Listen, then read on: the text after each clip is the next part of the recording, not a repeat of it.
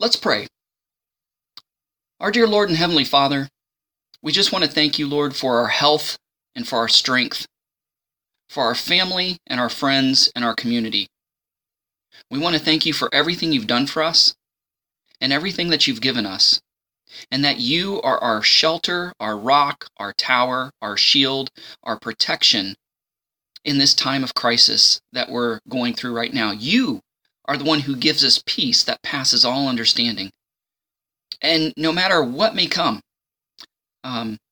life or death, whatever, nothing can snatch us out of your hand. And either way, we win. Whether we live or die, we win. We live to continue to serve you, and if we die, we go home to be with you.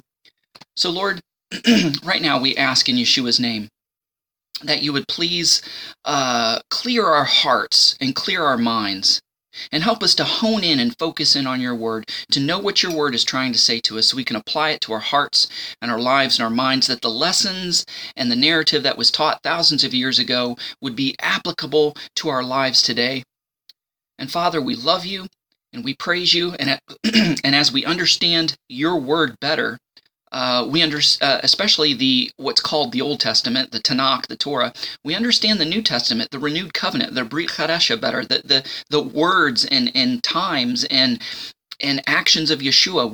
We understand those so much better when we understand your word from Genesis to Malachi. So, Father, we love you and we praise you, and we ask these things in Yeshua's name. Amen. Hey, shalom, everyone. Good morning.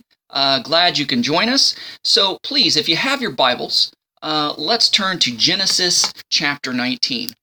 Genesis chapter 19, and I'm going to be reading from the Tree of Life version because when I decided to do the Sunday school class, knowing that it's a Jewish document, knowing that it was written for the Jewish people and the Hebrew people long before the Gentiles came along, we want to try to study it and understand it in a Jewish Hebraic way. And there's no better way to do that than to go to the scriptures that express that so much more. And that is the Tree of Life version. It's a great messianic version because there were 70 scholars. Half of them were Jewish and the other half were Christian, and they worked together on this thing. So let's go ahead and begin with Genesis chapter 19 and verse 1. We're going to be talking about Sodom and Gomorrah, and we're going to be talking about Lot and his family. So it says, "Now the two angels came to Sodom in the evening, while Lot was sitting at the gate of Sodom. When Lot saw them, he got up to meet them, and he bowed down with his face to the ground." Now, it's only speculative. We can't say for sure and be determinate in our opinion regarding who these two angels were. But a lot of people believe that the angel was Gabriel because he's the messenger angel and he went to warn Lot. And the other angel was Michael, the archangel, who is the Prince of Israel. He's the defender of Israel. He's the warring angel. He could have been the one that actually, called down the fire and brimstone and destroyed Sodom and Gomorrah as Gabriel was escorting Lot and his family out. Who knows? It's just speculative. I just wanted to throw that out there as one of the possible theories and the possible identification of who these two angels were. So what we really want to understand is what was Lot doing sitting at the gate? It says, "Now the two angels came to Sodom in the evening," so the sun was going down, it's getting dark. Once it gets dark, that's when all the bad guys start coming out because they want to do all their evil deeds in the dark where nobody can see them, where they're concealed, right? You don't do your wicked things in the daylight. Hey, that's why bars are dark, because there's dark corners where you can make deals and do things you wouldn't do in broad daylight in front of the whole world. So now the two angels came to Sodom in the evening while Lot was sitting at the gate of Sodom. In our past studies, who's sitting at the gates? Who sits at the gate? It's the leaders, it's the judges, it's the officials that sit at the gate, because that is their place of duty. They judge people's cases, they greet ambassadors and visitors and merchants, and, they're the authority of the city. And later on, we'll see kind of a hint where the people accuse him, "Oh, you're an outsider and now you're judge?" So there's some hints alluding to that possibly Lot became a judge in Sodom. We know that famine and drought drove him from his Bedouin lifestyle of taking care of livestock and moved him into the city. It wasn't because he was craving carnal desires or natures. He just wanted to protect himself and his family. And Lot believed that through righteous legislation that he could turn the city around and make it a moral, godly city, maybe as it once was years and years ago. So a lot gets a bad rap for going to Sodom, and it makes urbanites look bad. There's nothing wrong with a city in and of itself. It's how you react and what you do and how you participate in the activities of the city which determines if you're good or not. Excuse me. So we believe that Lot was a judge. So he was sitting at the gate of Sodom. When Lot saw them, he got up to meet them and bowed down with his face to the ground. If he was a judge and he was a leader, why would you bow down to some visitor coming in or some merchant?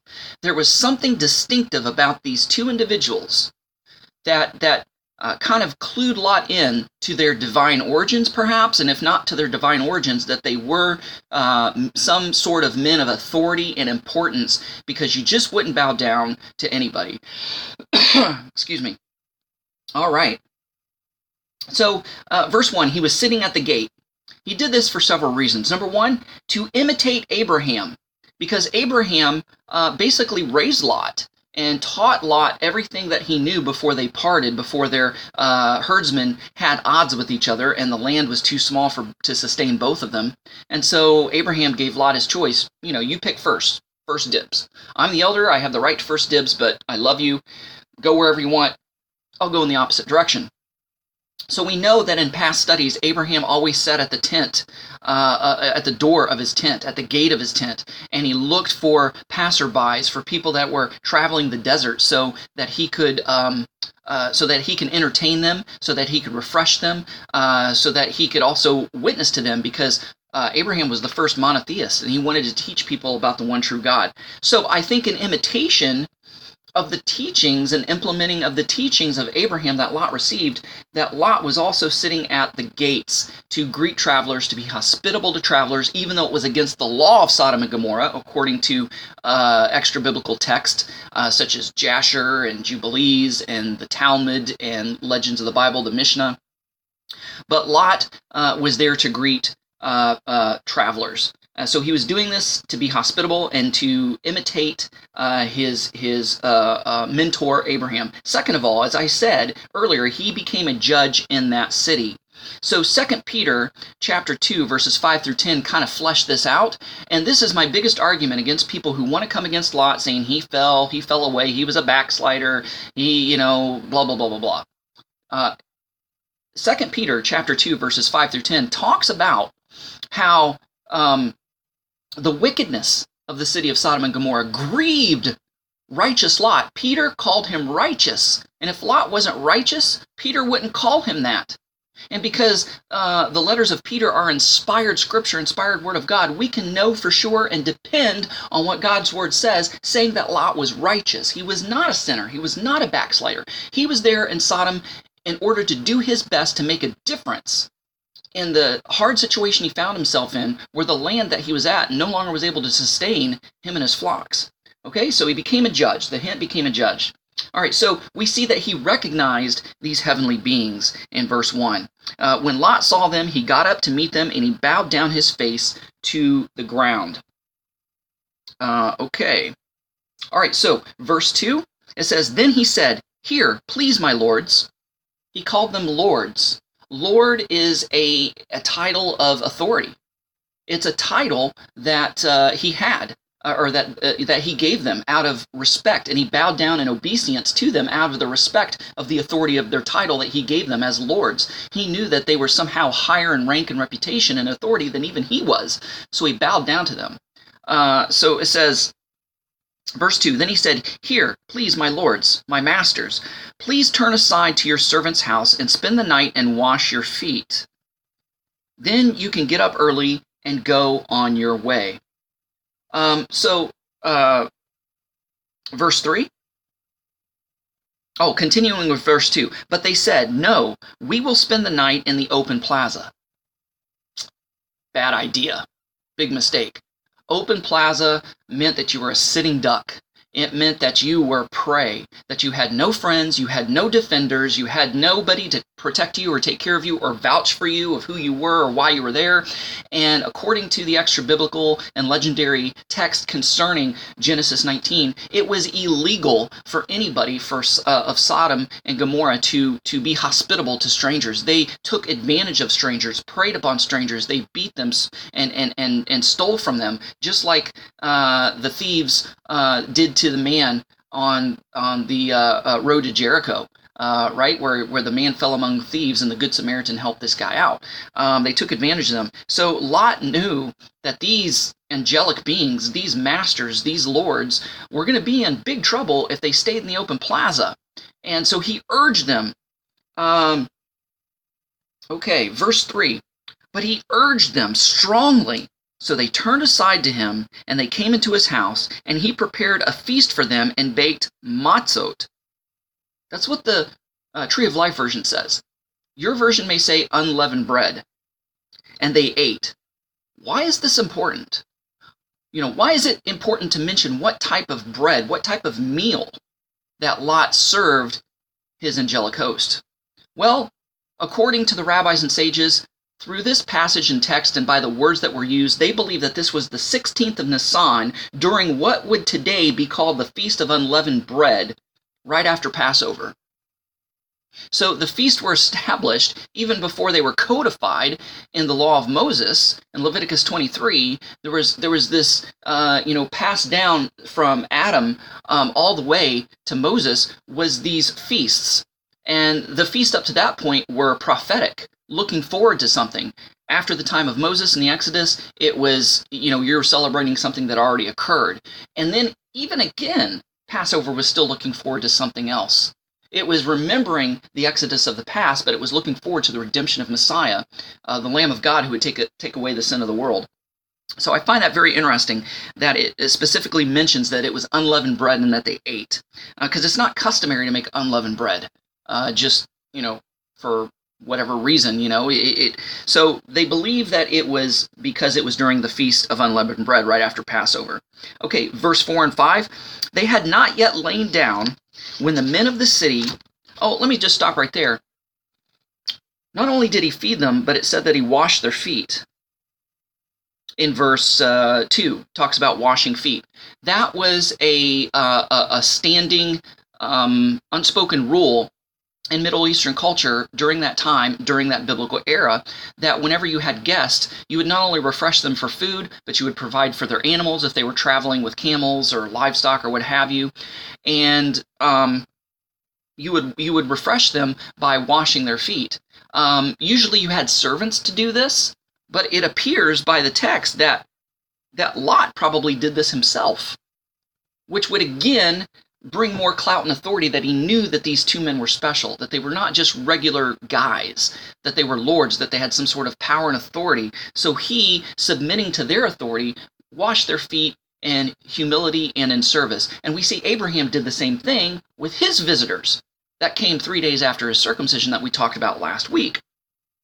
Okay, verse 4. They had not yet laid down when the men of the city, the men of Sodom, surrounded the house from youth to elderly, young and old. I mean, it just wasn't the old people that were dirty old men. The young people were corrupt as well. And all the people without exception. Now in the Hebrew, if you read this out from youth to elder and all the people without exception, it was basically saying that everybody in the city, it doesn't matter if they were rich, poor, noble, peasant, young, old, doesn't matter what their station was in the city or in life, all of them were corrupt. All of them were perverted. All of them were about to participate in this lewd, abominable, according to God, immoral act. Okay? They had not yet lain down when the men of the city, the men of Sodom, surrounded the house, from youth to elderly, all the people without exception. And they called out to Lot and said to him, Where are the men who came to you tonight, bring them out so that we may have relations with them. That's just a polite way of saying we want to rape them. We want to sodomize them. We want to have sex with them. We want to humiliate them.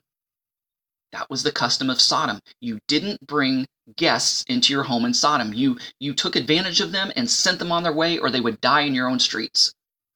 And so this is what the men of Sodom were doing. So again, they were corrupt, men and old. It was not just homosexuality, but it was pedophilia, because the young were there as well as the old. And if we go back to Genesis 6, we kind of get another reason why this was happening. Now, Genesis 6 talks about the sons of God, which always in Scripture represents the angelic hosts, the sons of God, the B'nai Ha-Elohim, the angels. And it says the sons of God saw the daughters of men, saw that they were beautiful, attractive, etc., took whomever they want, and they propagated children by them, and they propagated what in this text would say Nephilim, in other translations, giants. Right? They were hybrids. They were human angelic hybrids. Now, when the pagans worshiped their gods, there was cultic sex magic that took place in the temples among their priests and priestesses. And it was not just regular heterosexual stuff. It was homosexual stuff as well.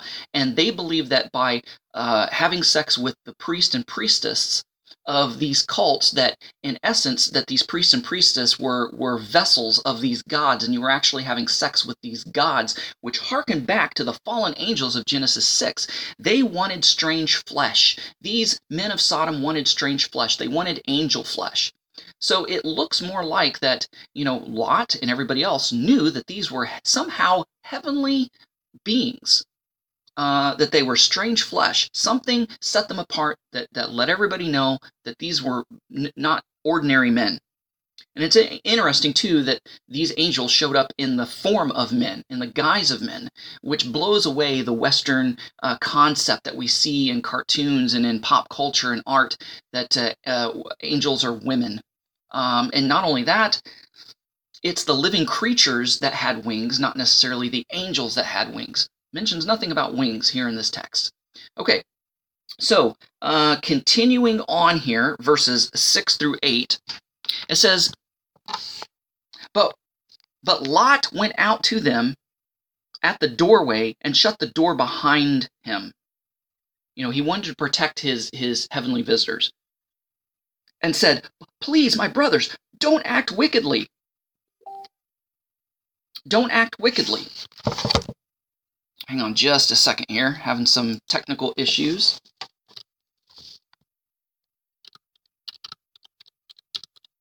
Sorry about that.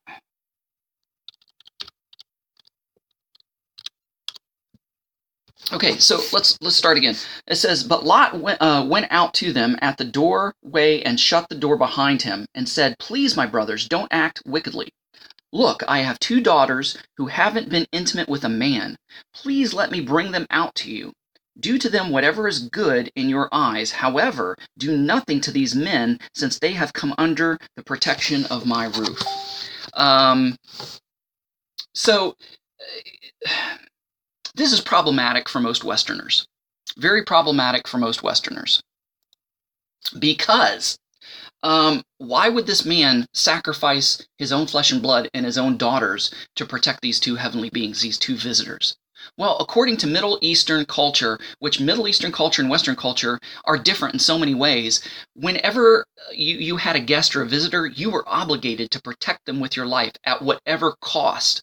And I can testify to this. When I went to Africa and I was ministering to the Igbo people in Nigeria, it was a very dangerous place for me because I was white, and you come from the West, people assume that you're rich. White people are kidnapped all the time and held for ransom. So my host was actually, he fought in the Biafra Wars, but yeah, he wasn't a well man. That particular time I visited him, he was sick. He was dealing with an injury. And I was somewhere, I had to go to the bathroom out in the bush, and he saw these other men following me. And he knew what was going to go down if they caught me. And so he interceded, and he says, you want him, you have to go through me. He is my guest. You don't know who you're messing with. You don't know who you're dealing with. I think these guys could have took my host, but he was willing to sacrifice his life for me and lay down his life for me. He was sick, he was injured, he was in no condition to protect me or fight for me, but yet the Lord brought us through that situation. So we see that you protect your guest even at the sacrificial cost of your own life or the life of that of your family. So it's not that he wanted to hand his daughters over, but he was obligated through the Middle Eastern code of hospitality to do so. Now, there's two theories. There's two theories here, that these were Lot's only two daughters, or he actually had four daughters. Two were at home, two of which were married. So here's the theory, that because he goes to speak to his son-in-laws.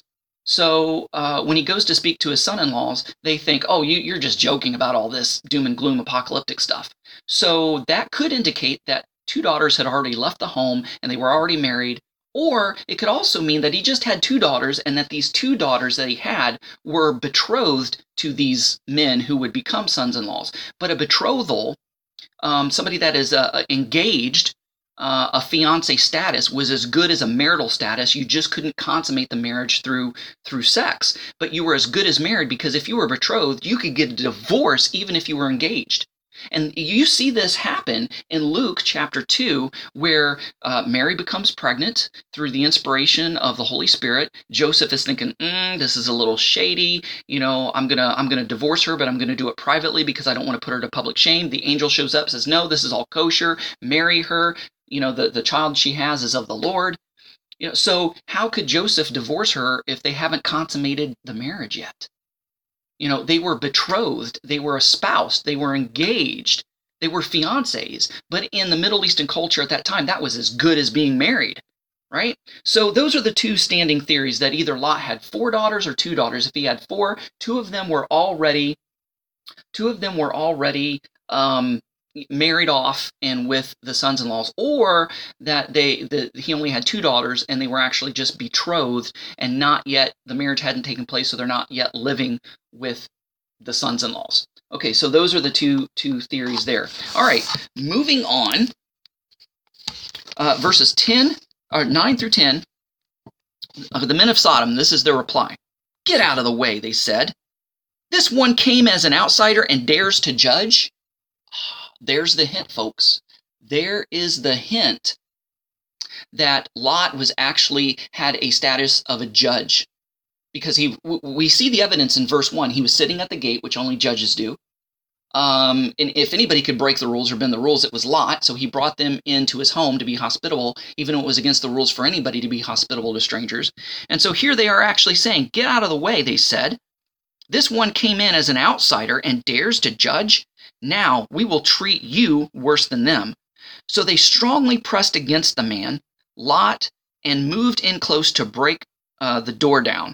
But the men reached out their hand, brought Lot into the house with them, and shut the door. Okay, verse 11. Then they struck the men at the doorway of the house with blindness, from the youth to the elder, so that they gave up trying to find the doorway. Now this light, this blinding light, was further proof that these guests were angelic, were heavenly. Because every time we see a blinding light, what happens? Mount of Transfiguration. Jesus was there, his face shone, his garments became white, and Moses and Elijah showed up right next to him. I mean, he was radiant. Moses, when he was on Mount Sinai, getting the Torah, getting the law, he come down, it said his face glowed, he was transfigured. Paul, on the road to Damascus, he was literally blinded by the light of God, and Jesus said, why are you persecuting me? So this is a heavenly, supernatural light that was emitted by these angels that caused blindness, so that they were groping and they couldn't even find the door. Okay, so moving on to verse 12 through 14. Then the men said to Lot, who else related to you is still here? A son-in-law, your sons and your daughters, whoever else is related to you in the city, bring them out of this place. So here's that hint that he had four daughters instead of two. But, it really depends on how you take the passage or read the passage. How you interpret it doesn't really have any pending upon doctrine or salvation or anything important in the scripture. So it says, then the men said to Lot, who else related to you is related to you still here? A son-in-law, your sons, and your daughters. Whoever else is related to you in the city, bring them out of this place. For we are about to destroy this place, because their outcry has come so great before Adonai, that Adonai has sent us to destroy it. So these were warring angels. These were destroying angels. This kind of further, my belief that these were Gabriel and Michael. Both of them were messenger angels, because that's what the word angel means. It means messenger. That's their first primary job description. But we see Michael warring in the book of Daniel, and so I think that Gabriel and Michael were the destroying angels. Other rabbinic sources say that it was Raphael, and that it was Gabriel or Raphael and Michael, or Uriel is sometimes thrown in there, but anyway, those other angels are not in the canonical scriptures. They are in the pseudepigraphal and apocryphal scriptures, as well as the rabbinic literature. Raphael is the angel of healing. Uriel is another kind of warring angel. Okay, all right. Moving on to verses 14. Let's go to 14. So Lot went out and spoke to his sons-in-laws who were going to marry his daughters. See, it just depends on how you read it. So this portion of the scripture, the one above would kind of hint that there were other daughters that were married to other men in the city. These particular sons-in-laws they were talking to, according to the way the rendering of this passage, is they had yet to be married or consummate the marriage with the daughters that were already living in the house with Lot. So Lot went out and spoke to his sons-in-law who were going to marry his daughters. Get up, he said. Get out of this place, for Adonai is about to destroy the city. But in the eyes of the sons, he was like a joker. That's like being in a crowded theater and yelling fire when there's no fire. That's illegal. That's against the law. That's something that's not funny or to joke about. So how could these guys, the sons-in-laws, believe that this was some sort of a joke? It's amazing to me. They were in denial. They were in denial. All right, verse 15. So when the morning dawned, the angels rushed Lot, saying, "Get up, take your wife and your 2 daughters who are here, or else you will be swept away with the city's iniquity." When God's judgment falls, we are not, as believers, we are not apportioned to God's wrath. God has no intention to destroy his own, but if we refuse to listen, we will be destroyed just like the pagan, just like the rest of them. Now, how can I say this? Just look at the Passover. Right? When the angel of death, what was the stipulations? Put the blood of the lamb on the doorpost of your house. And when I see the blood, the destroying angel will pass over. But if you don't have the blood, doesn't matter if you're Israelite, doesn't matter if you're Egypt, doesn't matter who you are, the firstborn's going to die. You have to have the blood applied. So if you don't follow the instructions that God gives you to escape his wrath, you will be swept away in that wrath. So if Lot and his family lollygagged and stayed behind, they would have been destroyed just like everybody else. So that's why the angels were rushing them, pushing them out the door, saying, "Come on, we gotta go. No time is left." So when the morning dawned, the angels rushed Lot, saying, "Get up, take your wife and your 2 daughters who are here, or else you will be swept away with the city's iniquity." But he hesitated. Maybe he was hoping his son-in-laws would show up. Maybe he was hoping his other daughters would show up, giving them at the very last moment time to get out with him. So the men grabbed his hand. Now, these angels weren't just spiritual beings. They took on a physical form that could eat a Passover meal, that could eat unleavened bread, and that could grab Lot and his family by the arm and drag them out of the city. So they took on a corporeal form.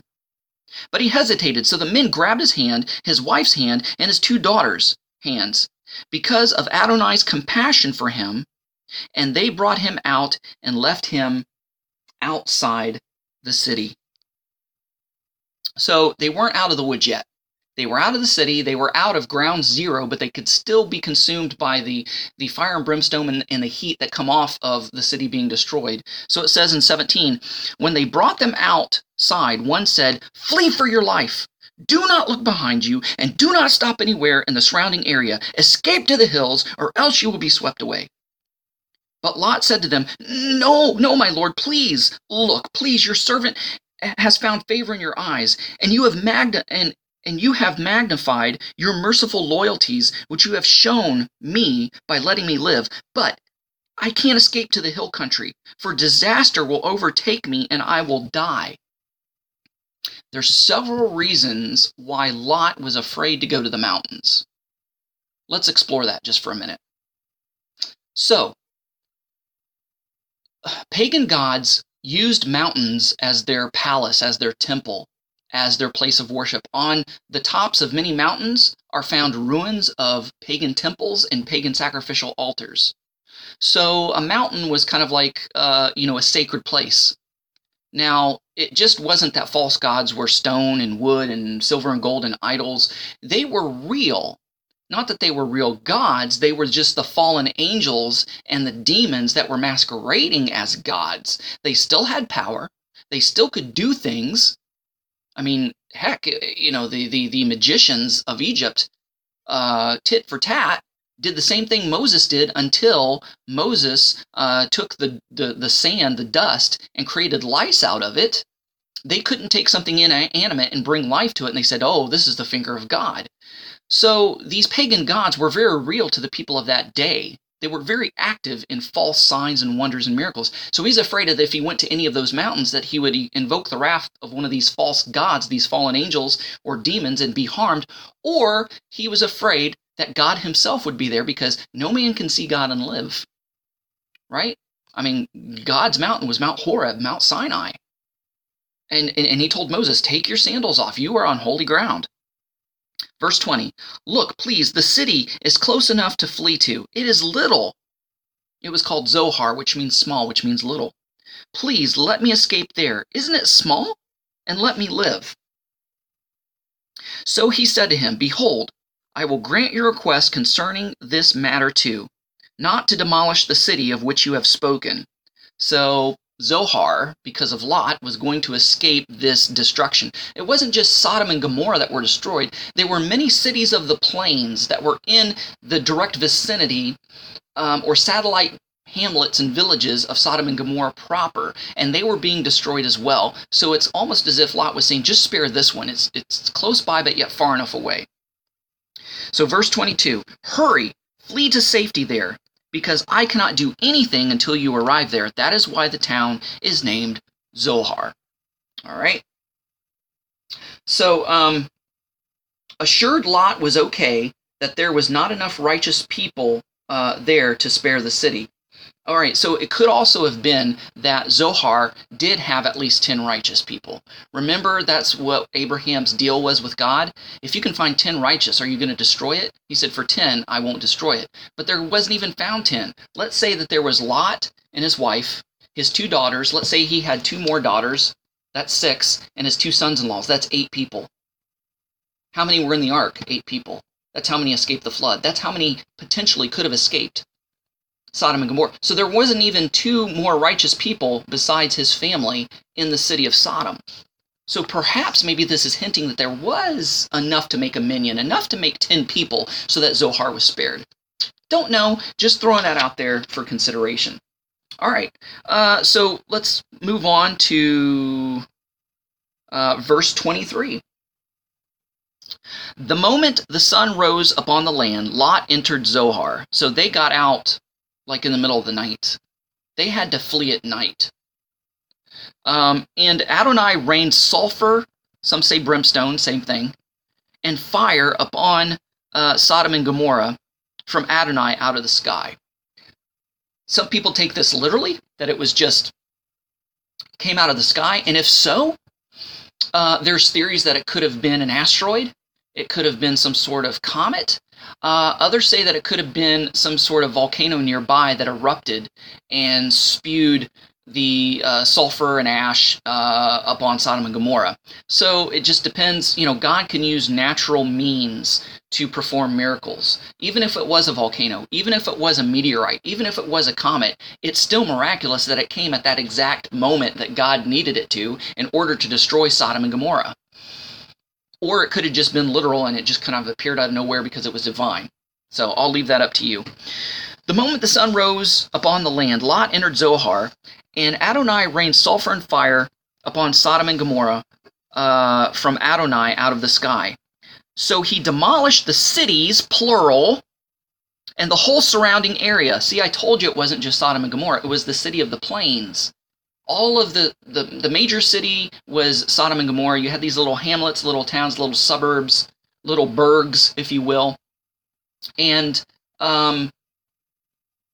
they were destroyed too, but Zoar was spared. Because perhaps there might have been at least 10 righteous once Lot and his family got there. So he demolished the cities and the whole surrounding areas and all the inhabitants of the city and the vegetation of the ground. So everything was burnt up, everything was destroyed, and we know that the end result of this fusion of fire and brimstone created a sulfur, a salt substance, and so nothing could survive there. Vegetation couldn't grow there for many generations after this happened. Kind of like Hiroshima or Chernobyl. Chernobyl is still uninhabitable. It will be for another 100 years or so. Verse 26, but his wife looked behind him. Now, you don't get this in the English. What's the big deal about looking behind? Yeah, you're curious. You want to look at a train wreck. You want to rubberneck, right? It was the intent of her heart. According to the Hebrew, she just didn't look back. The Hebrew word that says look back means that she looked back with longing and desire. Like she left something behind. That there was something that she loved that she left behind. Maybe it was the lifestyle of the city. Maybe her heart wasn't totally pure. Whatever it was seen as unrighteous in God's eyes, and he judged her. But his wife looked behind him, and she turned into a pillar of salt. Now Abraham rose early in the morning to the place where he had stood before Adonai, and he looked down toward Sodom and Gomorrah and toward the entire land of the surrounding area, and saw, behold, the smoke of the land ascending like the smoke of a furnace. What color is the smoke of a furnace? Black. Gray, black smoke. So you know everything was being burnt and destroyed. It just wasn't a campfire where you can give smoke signals. There was stuff burning that was creating a black smoke. So it was as God destroyed the cities of the surrounding area that God remembered Abraham and sent Lot out of the midst of the upheaval when he demolished the cities where Lot had dwelt. So perhaps Abraham was like, I wonder if Lot's okay. I wonder if he got out in time. Now, let's move on. Let's move on. All right, now I want you to pay particular attention to what I'm about to read, because this is very controversial. Many of you may not have heard this, so I just want to bring this up. So, beginning with verse 30. With verse 30. Then Lot went up from Zoar and dwelt on the mountain. Something overcame his fear. He thought perhaps, you know what? Zoar is really not much better than Sodom and Gomorrah. Perhaps God is going to end up judging Zoar. I better get out of here before this place is destroyed. So the fear of being destroyed in the city overcame his fear of living in the mountains. So Lot went up from Zoar and dwelt on the mountain, his 2 daughters with him, because he was afraid to dwell in Zoar. So he lived in a cave, he and his 2 daughters. Now this is sad. Because this is where Lot's daughters have incestual relations with their father and produce sons. And they became one of the most wicked nations and enemies of Israel, Moab and Ammon. So it says, verse 31, Then the firstborn said to the younger, Our father is old, and there is no man in the land to come to us, as is custom of the whole land. Now, a lot of people think Lot's daughters wicked.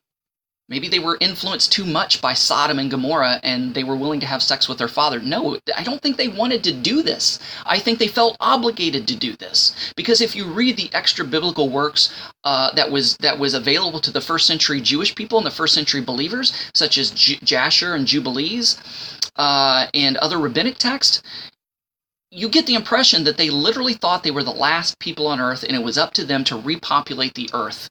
And the only man left was their father.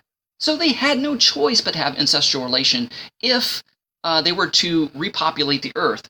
Now, Jasher, let me see if I can find that here. Jasher, 1957 says, The daughters thought that they were the only ones left on earth and had to replenish the earth. So it's not like they were wicked and wanted to get it on with their dad. That's pretty disgusting and gross. They felt like they had to, or there'd be, the earth would just cease to exist. So the firstborn said to the younger, "Our father is old, and there is no man in the land, no man on earth, if you will, to come out to us as the custom of the whole land, of the whole earth." Sometimes that word that word land is used interchangeably with earth. So that might give a greater hint that, that they thought they were the only ones left. "Come on, let's make our father drink." The only way that, our father's going to refuse to have sex with us, and we can't blame him because it's wicked, it's evil. The only way we're going to be able to do it is if we get him so drunk he doesn't even know what's going on.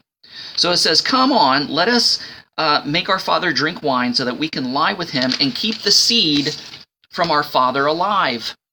So they made their father drink wine that night, and the firstborn came and lay down with her father, yet he did not know that she lay down and got up.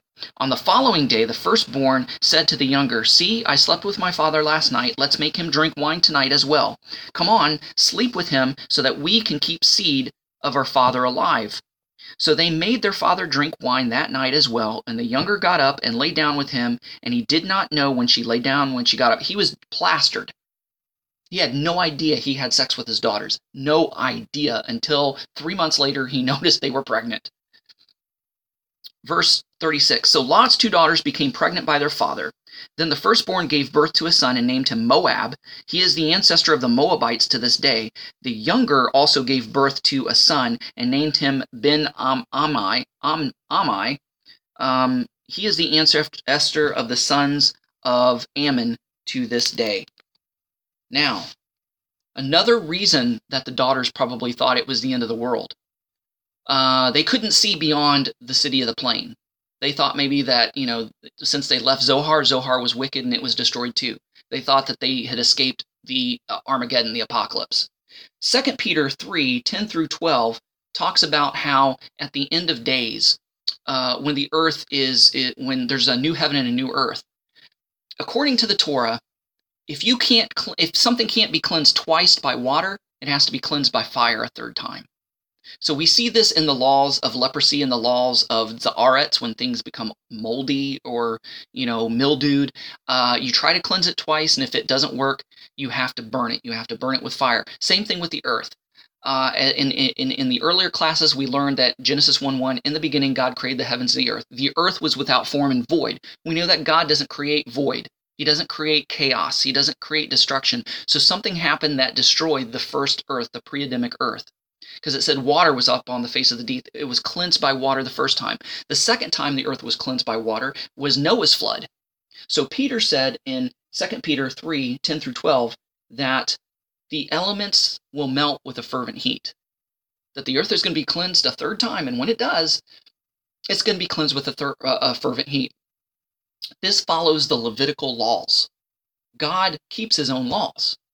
So if God cleansed the earth twice by water, if the pre-Adamic earth is true, and Noah's flood, then we can expect Peter's words to come to pass, that the new heaven and new earth will come out of a furnace, will come out of a fire. Okay, so I see we have some questions here on our live feed, so I want to kind of read those and see if I can answer those, not guaranteeing I can. So good morning, Gary. Good morning, Trixie. Good morning, Greg. All right, so it says, "Have you heard the sulfur came before the fire, so the residents choked on poison before fire rained?" That's very possible. That's very possible. I don't know. I have heard that, but I don't know how true that is. So even in his wrath, they could have had merciful deaths. Very true. Very true. They could have passed out and choked on like some sort of carbon monoxide, sulfur kind of, the smoke inhalation before they were actually burned up. Don't know if that's true. That's a really interesting theory, and that would testify to God's mercy, that even wicked people experience God's mercy. Now, this kind of begs the question a lot of people ask, why does God let the wicked live? Why does God let the wicked prosper? Even the prophets of old recorded these very words. Because God is merciful. He knows that if a righteous person dies, no big deal. They're going to go to heaven. They're going to be with him. But if a wicked person dies, they're going to be lost, burning in hell for all eternity. So God in his mercy allows the wicked to prosper so that they may see one day, hey, God loves me anyway. I don't deserve this, but God allowed me to have this. And they would see God's mercy and say, man, I better repent because... So God gives them as much chance as possible to repent. That's why he lets some wicked people live and survive and live long and prosper. Boy, I just quoted Trek and didn't mean to. So that they will have as many chances as they can to receive him before they die, so that they won't have to go to a devil's hell, because the scriptures say that the hell was made for the devil and his angels. He's not willing that any should perish, but all should come to repentance. So he's given the wicked as many chances as possible. Again, if the righteous die, big deal. They get promoted. They get to go to heaven. And Paul says, you know what? I want to go to heaven, but I know that staying here is more profitable for you. But oh, I'm so homesick. I want to go home. So anyway, thanks guys so much for joining me for the Sunday school class. It should be up later on YouTube in the week. Please join me again here in a half an hour for our Sunday morning sermon, which is going to be entitled, How Long, O Lord? So thanks so much for joining me. Make sure you get your family and friends to tune in a half hour from now, and we'll have the Sunday morning service. Love you guys. God bless. Shalom.